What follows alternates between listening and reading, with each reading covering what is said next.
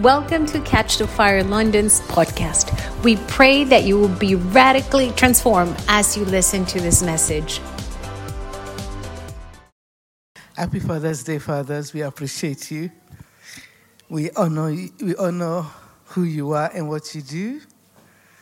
Thank you. We just want to appreciate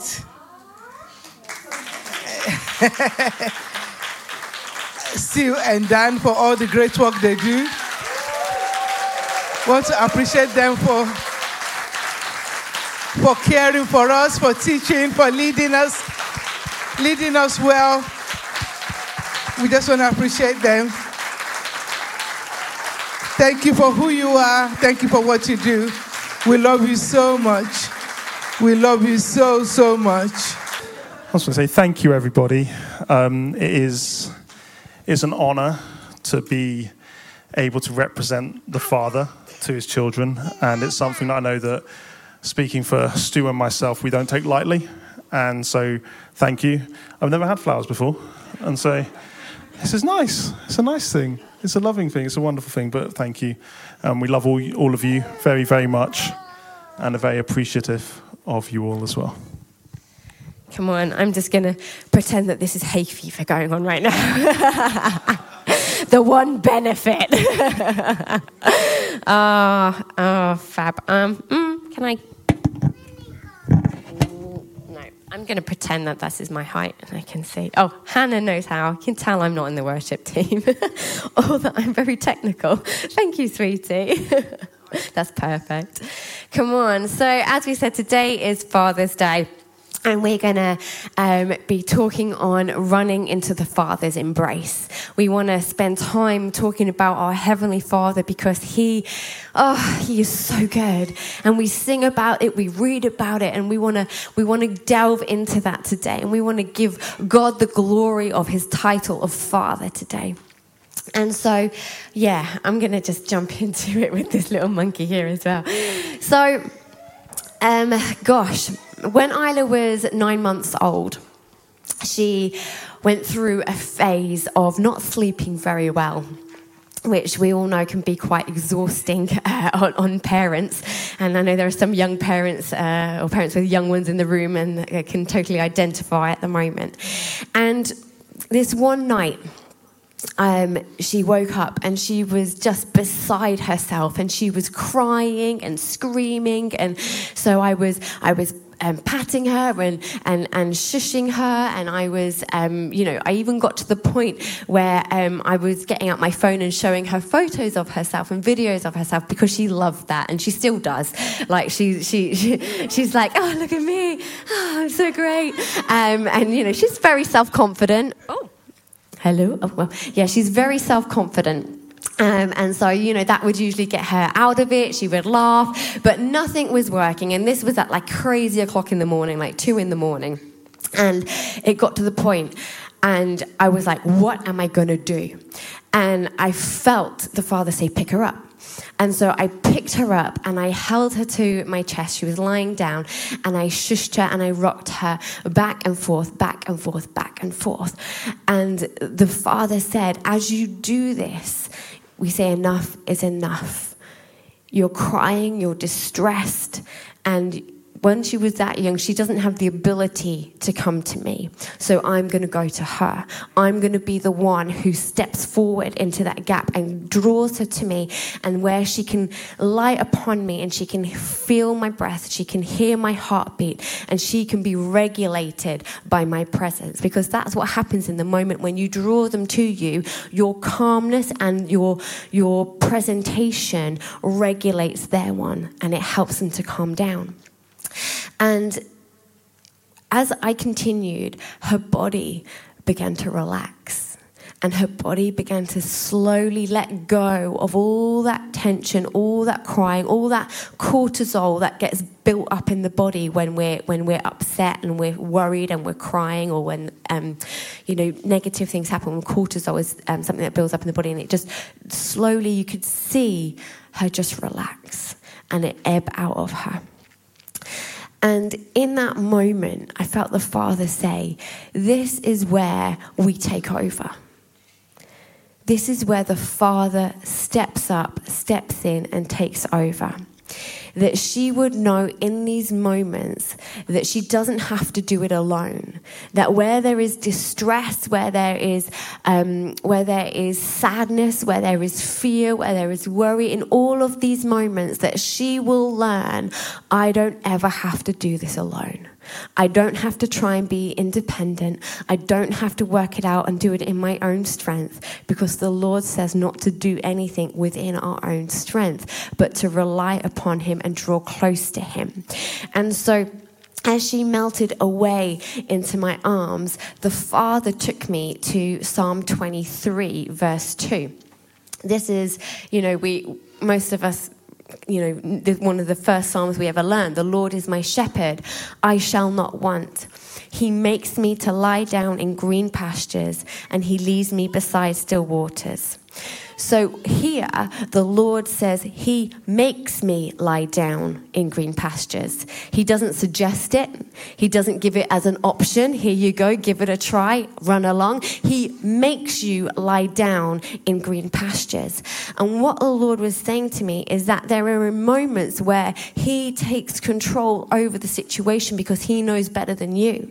Because he is your Father, and he says, enough. I'm not going to let you strive. I'm not going to let you cry. I'm not going to let you do this by yourself. You've been trying by yourself and it's not been working. And so I'm going to come in, and I'm going to come in and support you and help you and love you and nurture you so that all this stuff can go away and you can be at peace. You can be restored. It says he restores my soul and leads me into the path of righteousness. So in this place where he swoops in and he makes the decision, and he gives us a place to lie down in the green pastures, but he enables us to do it so that it is for our own benefit of restoration of our soul.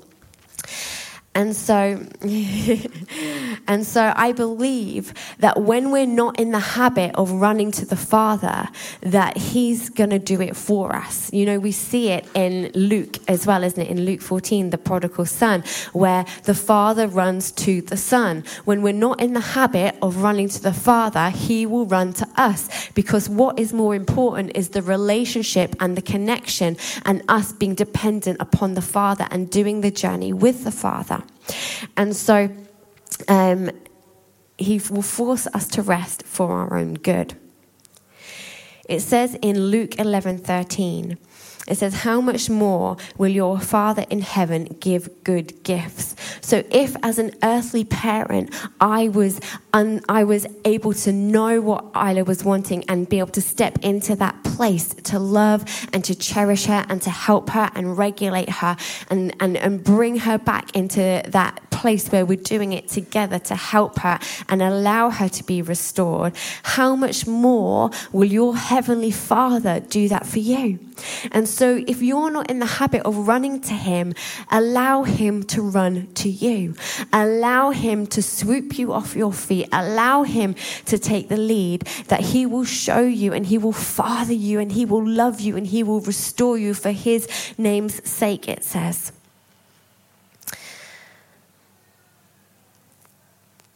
So in that place, when I held Isla and that worry and that fear and that cortisol left her body, what happened in the natural was that neural pathways were being formed. And as I spoke last week, belief systems were being formed. And so what she was learning in that place of her distress was, I can rely on my mum. My mum will help me. I'm not in this alone. I'm loved. There is support. I'm cherished. I don't have to live in this place of fear, but there is someone who can help. And that is just like our Heavenly Father. When we run to him or he runs to us, what we begin to learn is the basis of the talks that we listen to, the scriptures that we read and the songs that we sing, where it says, you are a faithful God. You have never failed me. Like, you are loyal, God, and you are always there. When we begin to run to him and him to us, what we learn is that is really who he says he is. And we build up those neural pathways. And so the more we do it, the more confident we become in who he says he is, and that he is able to be there for us and restore us and look after us. And so when we're in the Father's embrace, when we're in his arms and when he's holding us and he's shushing us and he's rocking us and he's telling us it's going to be okay, there are two things that can happen here. One is that we leave the Father's embrace. So this can happen for various reasons, but sometimes, we're like, okay, I feel a little bit better now. Thank you very much. That was enough. I'm going to go. And it's because of maybe the experiences that we've had is that we don't want to lean too much in because that might be too painful. It might feel too much for us to be able to fully surrender and fully let go and fully give ourselves to our Father who really does just want to look after us and love us. And so in that moment, we leave prematurely. We leave the Father's embrace and we go back into this place of independence. Or what can happen is that the Father releases us. And this happens when the Father goes, you're ready. I've given you everything. I've poured in. I've loved you. I've restored the bits that need to be restored. I've poured in my love and my revelation, my wisdom, my affection, that place where he's just that constant outpouring of heaven and the Father heart over us. And in that place he goes, it's okay now. Like you can go. I'm still here.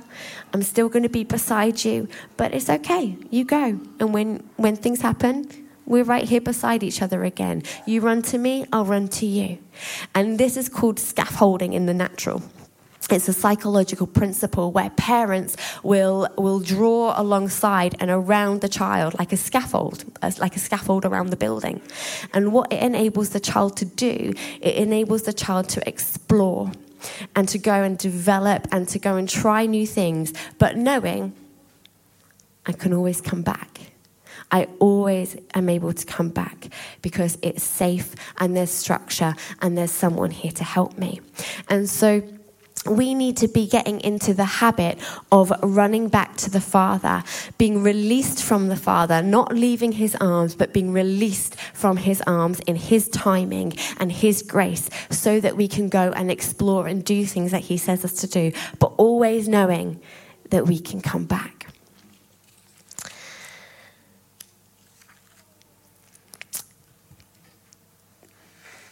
Jesus was very intentional about his time with his Heavenly Father.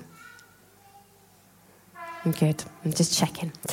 In John 1:1, we really begin to see, and just as part of one demonstration about where Jesus is intentional with going to the Father by taking time to step away from the crowds, to step away from the things that he is doing, to step away from ministry and go and be with his Father so that he can receive from his Father, that he can be restored, that he can be healed, that he can connect, that he's got that real intentional one-to-one time with him.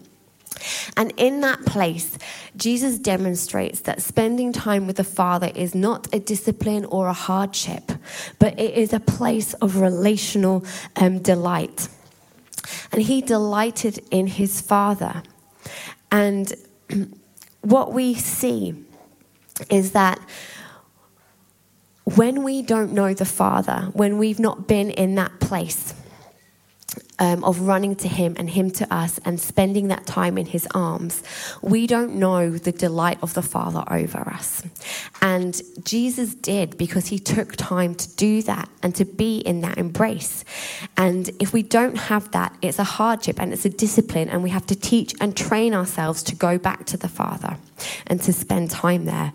But the more time we prioritize in that place, but not necessarily time, the more connection that we have in that place, then the more we understand that it is actually just a delight to spend with him, and he delights to spend time with us.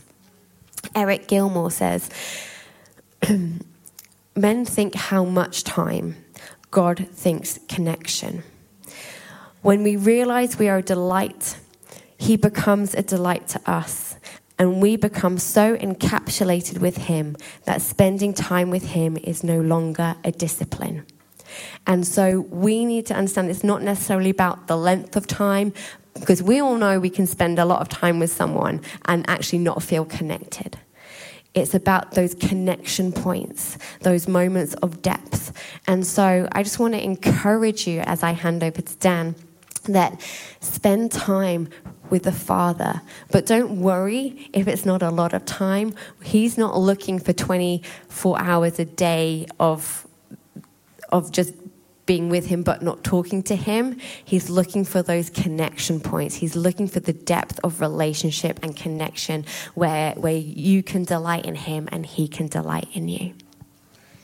All right. Thank you, Ashley. Just going to move this here, right in front of Hannah. So what's the answer to the question? Father's Day. Sorry, I just love that video too much. I just want to kind of jump onto the next bit of the journey, really. So you've got the Father makes you lie down, and we enter into his embrace. But it's fascinating to me. As I've been praying and thinking about this, the Lord actually took me to the temptation of Jesus. And so let's just open our Bibles and go to Luke 3, verse 21. I'm reading from the New King James, if that helps you, Tanya, with your Bible verses. But when all the people were baptized, it came to pass that Jesus also was baptized. And while he prayed, the heaven was opened. And the Holy Spirit descended in bodily form like a dove upon him. And a voice came from heaven which said, "You are my beloved Son, in you I am well pleased." And so we find here an encounter of the Father speaking ultimate identity into the Son. And with that comes the infilling of the Holy Spirit. And so this is the context for Jesus. And if we jump forward to chapter 4, verse 1, it says, Then Jesus, being filled with the Holy Spirit, returned from Jordan and was led by the Spirit into the wilderness. Now, you know what I'm like. I like to find out the definition of words. And it's interesting, the word wilderness here, if you look up in the Strong's Concordance, has a number of meanings to it. One of them is a secluded place, a place to go into being alone. Another word for it actually can mean a place that is ready to be cultivated, which is fascinating in itself. And so I want you to think of this for a second. The Father releases identity over Jesus, fills him with the Holy Spirit, and then the Holy Spirit leads him, or you could say, in parallel to what Ashley was saying, makes him go into a place ready for cultivation. And so Jesus is led to lie down by still waters. He's taken into a place of the wilderness. And I want to encourage you. I know we talk about things like, I'm going through a desert place in life and I'm really struggling right now. And we kind of try to define the desert on a humanity mindset of what a desert is, which is a place devoid of life. Whereas God, through Jesus, demonstrates that the wilderness is a place full of him. Because in the scriptures you look, the Israelites were led into the desert. For 40 years, God sustained them. Jesus was led into the wilderness. God met him there for 40 days. And that's an incredible parallel in itself anyway. And I think probably maybe we need to do some reading into that, Timmy. But you think about in the Bible, the wilderness is not a scary place. It talks often about Jesus withdrawing to spend time with the Father in a secluded place, a wilderness place, a place ready for cultivation. And so what happens is when the Father brings identity, he brings us into his embrace. In that place, we find an opportunity for cultivation. We are drawn into him, and we need to have a daily expression of that. Like Ashley said, sometimes the Father will release his grip on you. Not to hurt you, not to push you out of the nest and say, get away from me, but to say you're ready. But also part of the readiness, I believe, is that we know that he's right there with his embrace ready for us. And we'll get on to the prodigal son in a second. But then we look at this journey with Satan tempting Jesus. And I feel like Satan kind of is a bit of an idiot sometimes. Because he turns up at this moment of ultimate identity being released into Jesus, being filled with the Holy Spirit. Jesus has just spent 40 days in the atmosphere of God. of his Father being filled up and filled up and filled up. It is like Jesus' solution to all of his problems is always to withdraw into that desolate place with the Father. And this is the longest time on record that Jesus does that. And so can you imagine the place Jesus is in this place? It doesn't say Jesus is starving. It doesn't say that he's drawn out. It doesn't say that he's tired. The devil turns up and tries to tempt him, which I think is just the most stupid game plan the devil has ever had, because he's coming to Jesus at his best. And he's like, I'm going to come and tempt you. And three temptations happen. The first one is him saying, if you are the Son of God, command this stone to become bread. But Jesus asked him, saying, it is written, man shall not live by bread alone, but by every word of God. You know, the Father, it says in Psalms, his thoughts towards you outnumber the grains of sand. Now, I take it very seriously as a father that my role is to talk a lot, because that's being like the Father. He talks a lot. And so I am being very godly in my fact that I talk all the time and that I share my opinion all the time. No, I'm joking. But it's part of the Father's identity over us. He speaks over us constantly. And who and how he speaks is from his heart. He can't change who he is in his tone. And so if he is love, then his tone is love. If he is life, then his tone is life. If he is truth, then his tone is truth. Now, sometimes we don't like truth, but the devil will try to make you think that truth is condemnation. But there's a very big difference between conviction and condemnation. Caleb has reached that beautiful age where he's suddenly very aware of when he feels told off. And his big bottom lip comes out. And he looks down and you're like, Caleb, say sorry. No. Caleb, say sorry. Don't want to. And he's very aware of that, but it's very easy. Like, he's perceiving condemnation rather than conviction. And my role as his father in those moments where he perceives the wrong thing isn't to be like, yeah, you know what, you're getting what you think you're getting right now. And be like, you know, becoming a father like what James has described, where I choose to partner with the atmosphere around him. No, my job is to call him higher. And to say, Caleb, I'm not telling you off right now. I'm coming to your level. He may be 2 years old, but he understands something. He understands there's a balance at play in his life between conviction and condemnation. And if he feels broken in that moment, I'm not doing my job as a father. But if I say to him, Caleb, you're better than this. You're a kind boy. You're a boy full of love. You're a boy full of life. When you slapped Isla for taking your bike from you, that wasn't a good choice, was it? What do you want to do about it? And he goes, sorry, Isla. And then he goes and checks on her and he gives her a hug. And it's he is called through conviction into an atmosphere of understanding. Actually, who he is hasn't changed in that moment, but he has a choice to do something about the choices he made. And if a 2-year-old can do it, flip me, can we do it in our wise adult positions in life where we think, oh, blah, blah, blah. Like, no, get over yourself. Stop being so restricted about things in life and actually just choose to walk in his love. But Jesus says, man shall not live by bread alone. And I think here is a calling that actually when we live in the Father's love, when we come out of that place of intimacy with him, when we come out of that place of him saying, you are my son in whom I'm well pleased, and we're full of the Holy Spirit, our response to the devil isn't to say, yeah, you know what, I'm hungry, give me some food. And feed ourselves at his hand in the worldly sense, but is to understand that actually we do not live on bread alone, but we live on the bread of heaven. We live on the words of God. We live on the affirmation of the Father. We live in the truth of who he says we are. And so when we're like, I'm starving, I'll eat of anything, we actually enter into an engagement with him and say, no, I'm going to only eat of the purest of loves, which is the Father's love from heaven. And then we jump on a bit. It says, and then he says, oh, look at all of this. I have all this authority I'll give you and their glory, and this has been delivered to me, and I give it to whomever I wish. And he's talking about the world. And he's saying to Jesus, you know, if you just simply worship me, I will give you all the things you desire in the world. I'll give you everything of this earth. And we have that daily. Do you want to enter into an engagement with the things of the world? Do you want to, and it's like we were saying earlier, like even like Gary talking about his journey of getting his finances right with God. It's like, do you want to enter into the things of this world? Do you want to enter into bitterness? Do you want to enter into fear? Do you want to enter into struggle and poverty and all the things that are on offer in addition to these things? Or do you want to enter into wholeness in God where he provides all things? And Jesus' response says, get behind me, Satan, for it is written, you shall worship the Lord your God, and him only you shall serve.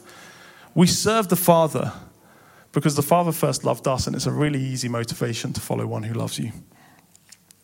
And then it says that he brought him to Jerusalem and set him on the pinnacle of the temple and said to him, if you are the Son of God, throw yourself down for here. For it is written, he shall give his angels charge over you to keep you, and in their hands they shall bear you up, lest you dash your foot against a stone.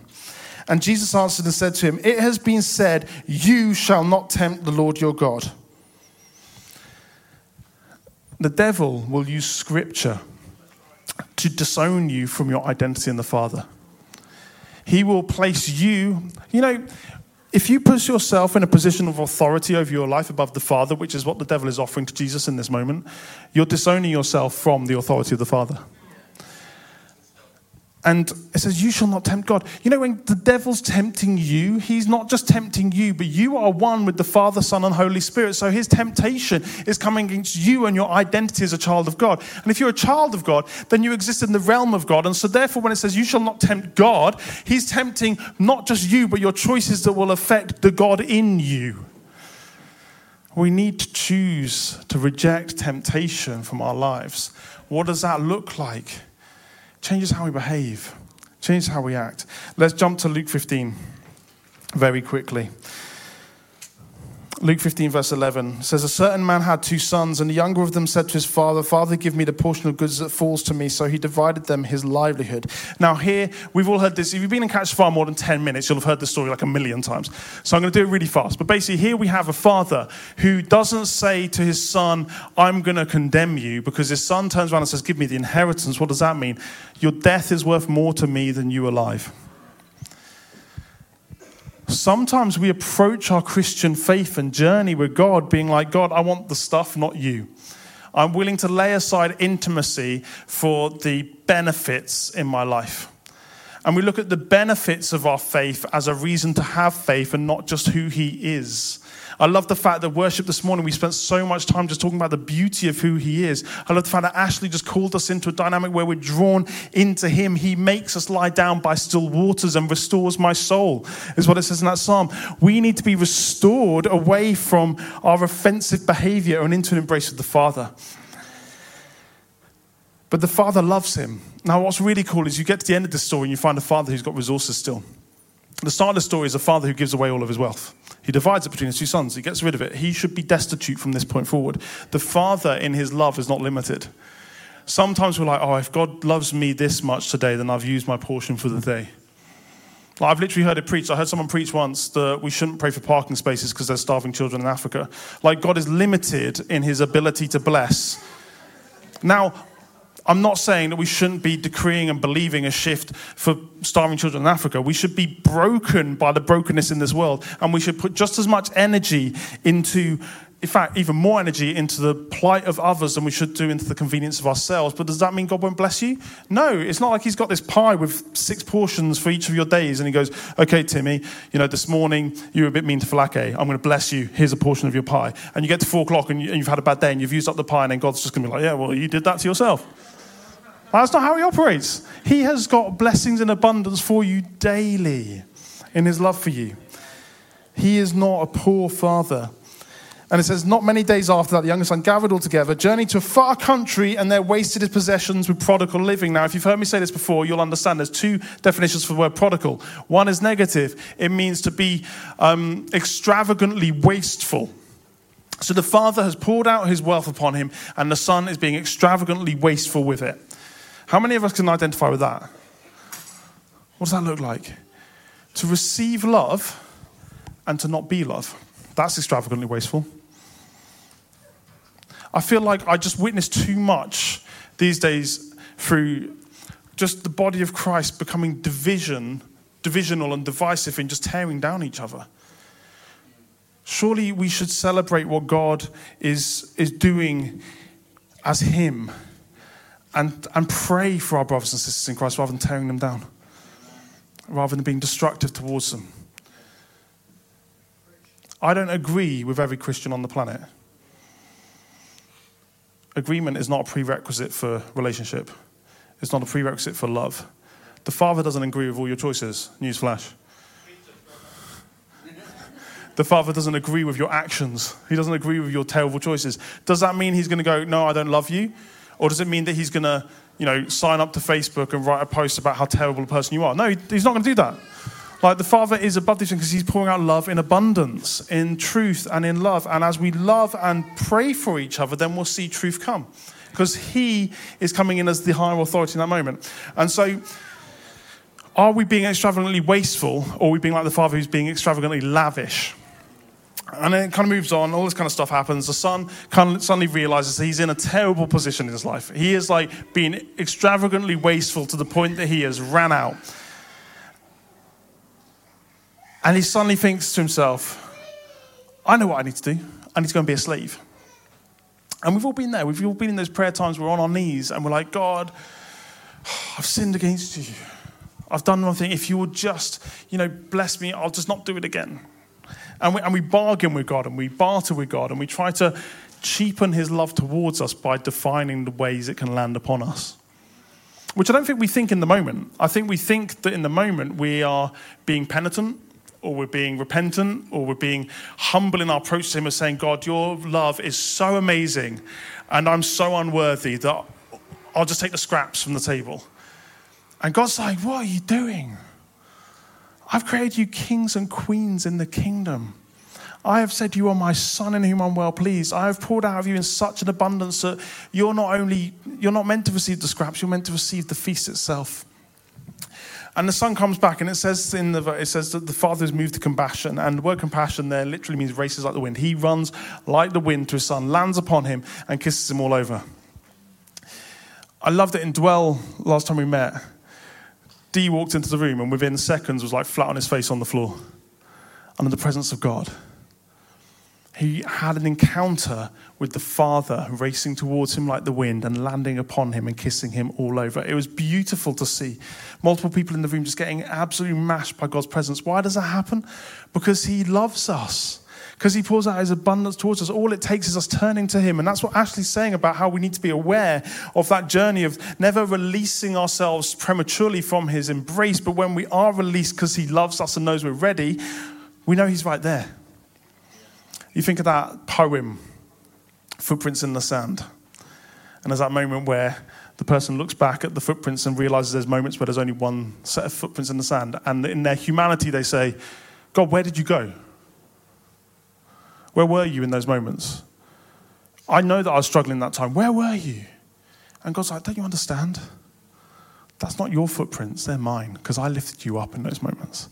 I carried you when you were struggling. I carried you when you were in that journey. I was there for you in a way you can never fully understand. That's how the Father loves us. And he races towards us. And he elevates us. And I want to focus on the two last things here. The first one is, that it says, fetch the fatted calf and bring it here. And kill it, and we'll have a celebration. And a long time ago, the Lord said to me, he was like, I just almost like in my limited understanding, I'd always read that in this mindset of the Father meets the Son on the road and they walk back to the house together and they have a party. But that's not how it happened. It happened there on the road. It says, bring the fattened calf here and kill it and let's celebrate. Now, the context for this is that everyone in that town would have been, by Hebraic law, obliged to do something in that moment when the son arrived. They would have been obliged to kill him, stone him to death for the dishonor he'd brought upon his father by saying, because it's eye for an eye, right? I want you to die so I can receive it, therefore you deserve to die because of the dishonor that's been brought upon your life. The Father, in the atmosphere of his enemies, what's the Psalm 23 that Ashley's preaching from earlier? He makes me lie down by still waters.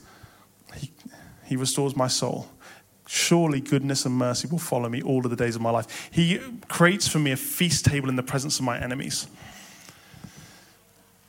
The word goodness and mercy will pursue me all of my life is better translated as goodness and mercy will hunt me down all the days of my life. The Father hunts down the Son and brings goodness and mercy. He brings the fattened calf and kills it and throws a party in the presence of his enemies. But it doesn't say that in that moment he heaps coals upon the heads of his enemies. A feast isn't a feast when it's just one person eating. It's an act of gluttony. When you have a feast table and keep it to yourself, he says he prepares a feast table in the presence of his enemies. What does that look like? I believe it looks like he's having a feast and a celebration with the very ones who meant to punish him. In the Father's love, there's room for everybody. In the Father's love, there's room for the broken. There's room for the unrighteous. There's room for those who would put themselves in a position of authority that isn't theirs to have. And then we look at the older brother who's missing the point. He's missing the party, and he comes and goes like, but he did this. He did that. Surely goodness and mercy will pursue you all the days of your life. And so this Father's Day, what me and Ashley, I had to try really hard to not say that in a weird Australian accent. This Father's Day, me and Ashley just really felt burdened to call everybody into 2 encounters. Number 1, an encounter with the Father's embrace. In that embrace, it doesn't matter what's being thrown at you. He has got you, and he's covering you. And he will turn his enemies and your enemies into those who would sit at the table and feast in his glory with you. And that's triumph, and that's beauty. And when we establish ourselves in that place, the second thing I felt like we need to understand is that the devil is a liar. And he will try and pull you into the position of the older brother. He will try and pull you into a position of saying, you're wrong, this is wrong, didn't you do that? He will try and tempt you out of your identity into aligning with him and his identity. And I think as the body of Christ, we need to be drawn into the Father's embrace again and again and again and again. And we need to reject the enemy's temptation again and again and again and again. Because it's too easy for us to put ourselves in a position like the devil is saying, I've got authority over all of the earth. What a load of nonsense. He has been defeated. He has been destroyed. He has no authority. He has no position and no right. And so, one is, the devil's a liar. Number 2 is the Father's embrace is enough for you. And so we're going to activate something. And it's going to seem a little bit silly, the first bit. So bear with me. But it's very, really, really random, but ever since West Ham won the European Cup, now who's a West Ham fan in here? I'm not putting my hand up, I'm definitely not. Good. Okay, none of you are. That's very good, well done. But ever since they've gone viral with a chant, which isn't a very nice chant. However, the tune of it is da da da da da da da da. If any of you are 90s disco kid, you'll get this song, right? And all week, every time I've heard that being chanted by, like, there's some West Ham fans who keep on walking past our flat in Ickenham, keeping on singing it. I'm like, shut up. But every time they sing it, I start hearing these lyrics instead. The devil's a liar. The Father tells me who I am. The devil's a liar. Yeah, you got it, Shayna. You got it. And in my head all week, I've just been having this. Every time there's been a temptation coming, every time there's been nonsense coming, every time the enemy's tried to come at me and be like, Dan, you're not good enough. Dan, you're not a leader. Dan, Father's Day coming. Are you a father? Can you hold the microphone and preach about fathering? Yeah, you're a father in the natural, but did you really earn that right? Or was that... And all these kind of lies and temptations come in. And then you look around, you're like, oh man, I'm seeing so much brokenness in the world. And I know I'm covered in his wings and in his love.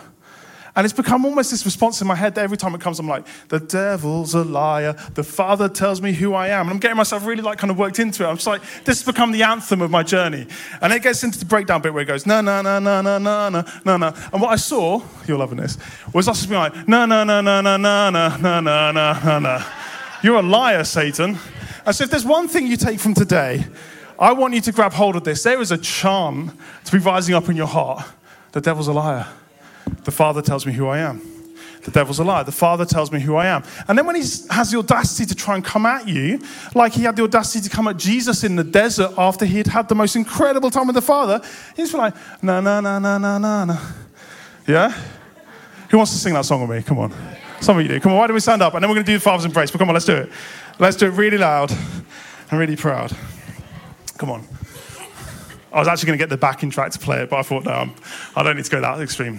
But come on. Why don't you do this with me? Let's start off. The devil is a liar. Right, who's going to believe that? Yeah. Who's the devil? Oh, come on. Who's the devil? Come on, that's better. The devil's a liar. The Father tells me who I am. The devil's a liar. The Father tells me who I am. The devil's a liar. The Father tells me who I am. The devil's a liar.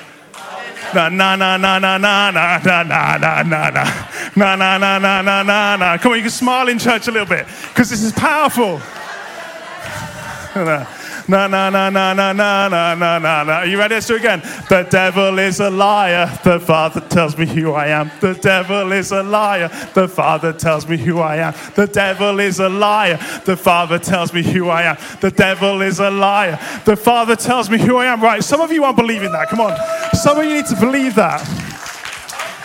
You may not care about 90s disco. I don't, to be honest with you. I'm uninterested in it, but it's a catchy tune. It'll stick in your head. Because when someone comes up to you and says, who are you? You'll be like, the Father tells me who I am. And when their lies come at you, you'll be like, no, the devil's a liar. It's not my truth. It's not my existence. It's not who I am. And so you need to catch that. So it seems silly, but you need to remember this today. And some of you are going to be walking home this afternoon just singing that in your head. It has been annoyingly stuck in my head all week. But it's truth, because you need to believe it. The devil is a liar. The Father tells you who you are. Father's Day isn't just about celebrating fathers in an earthly sense, but it's celebrating the Father who tells you who you are. Amen? Amen. Come on. So we're going to do some ministry now. We're going to go a little bit back into serious again out of being silly. But silliness is important. What we're going to do, we're going to do two things. Number one is there's some of you who need to run into the Father's embrace today. You haven't ever experienced the embrace of him, the embrace of his love. And so, Molly, I'm going to ask if you can get the ministry team to come and stand at the front, as we have been doing. Yeah, Joshua, go for it. Play some keys. That'd be amazing. And ministry team, I'm going to ask you guys to represent the Father. Now, the ministry team, I'm going to ask Timmy and Falake if you can be part of this as well, and Alex and Ben if you're happy to be part of this as well. You may hug a male, you may hug a female. I'm going to ask if you're male, go to a male, female to a female, because we have important rules about safeguarding, keeping things safe, and it's important. But in the same way that Ashley, as a female, was able to embrace Isla on behalf of the Father, these amazing, amazing ones at the front are able to release and embrace on behalf of the Father today. And so these guys are going to be the arms of the Father. And so your only job, guys, as ministry team, is to not do the hug and roll, is not to do the 3 taps on the back, hug, that's it. I know it's hot and sweaty today, but it's to embrace until the Father tells you to stop. Is that all right? And so your job is to listen to the Father. Your job is, if you're someone coming forward, be willing to let God meet you through this. That's it. And so if you need to enter into his embrace today, into his love today, then come and receive it. Some of you are already walking on a journey where actually for you, experiencing the Father's embrace is a daily reality. That statement of, I know who the Father says I am, is just who you are. And that's awesome. And so you may not need to come forward into the embrace, but you still need an embrace today. And so I'm going to ask you, if you're not coming forward, to find somebody else in the room and embrace them. If you're like husband, wife, boyfriend, girlfriend, that's okay. I'll allow you to hug each other. But if not, females find a female, males find a male, and give each other an embrace today. And don't just do it as like a, hi, how are you? 3 taps on the back, done. But allow yourself to just be a touch point of the Father to somebody else today. So some of you just need a little top up, need a little reminder, need a little draw in. Some of you need to enter into an embrace like you've never known before. And whatever happens, just if it's snotty and sweaty and messy, that's okay. Because you know, the son, when the Father landed upon him on that road, was covered in pig poo. He was wearing rags. He stank to high heaven. He was a mess. And the Father says he kissed him all over. The Father's not afraid of your mess. He's afraid of you staying in it. That's why he put the robe upon him, the ring upon him, the shoes upon him. He's afraid of you staying in your mess. And so do not leave today in a mess. Leave today with that child in your heart. The devil's a liar. The Father tells me who I am. That's going to stick in your head. But embrace him today. And so I'm going to pray. If you're online, find someone to embrace you today. But also, if you don't have anyone with you, then that's okay, because the Father is the point in all this. And so you don't need someone's physical arms to be the hug for you today. But the Father will run to you. He will embrace you, and he will set you free. And I'm speaking to the wrong camera, so I'll also say that to that one as well. But to those of you online, bless you. But Father, I thank you that you are the ultimate Father, that you refuse to leave us in our mess, that you are gracious, beyond gracious, that you are not interested in our bad choices, but you're interested in your choice, which is choosing us every single time. And I ask that today, this Father's Day, that you would change us to a greater picture of your children, that every time the enemy comes at us, we reject him quickly because we know who you say we are. In the mighty name of Jesus, amen. Those of you online, bless you. We'll see you at Dwell tomorrow. Everybody else, hug a person, experience the Father's embrace. Bless you all.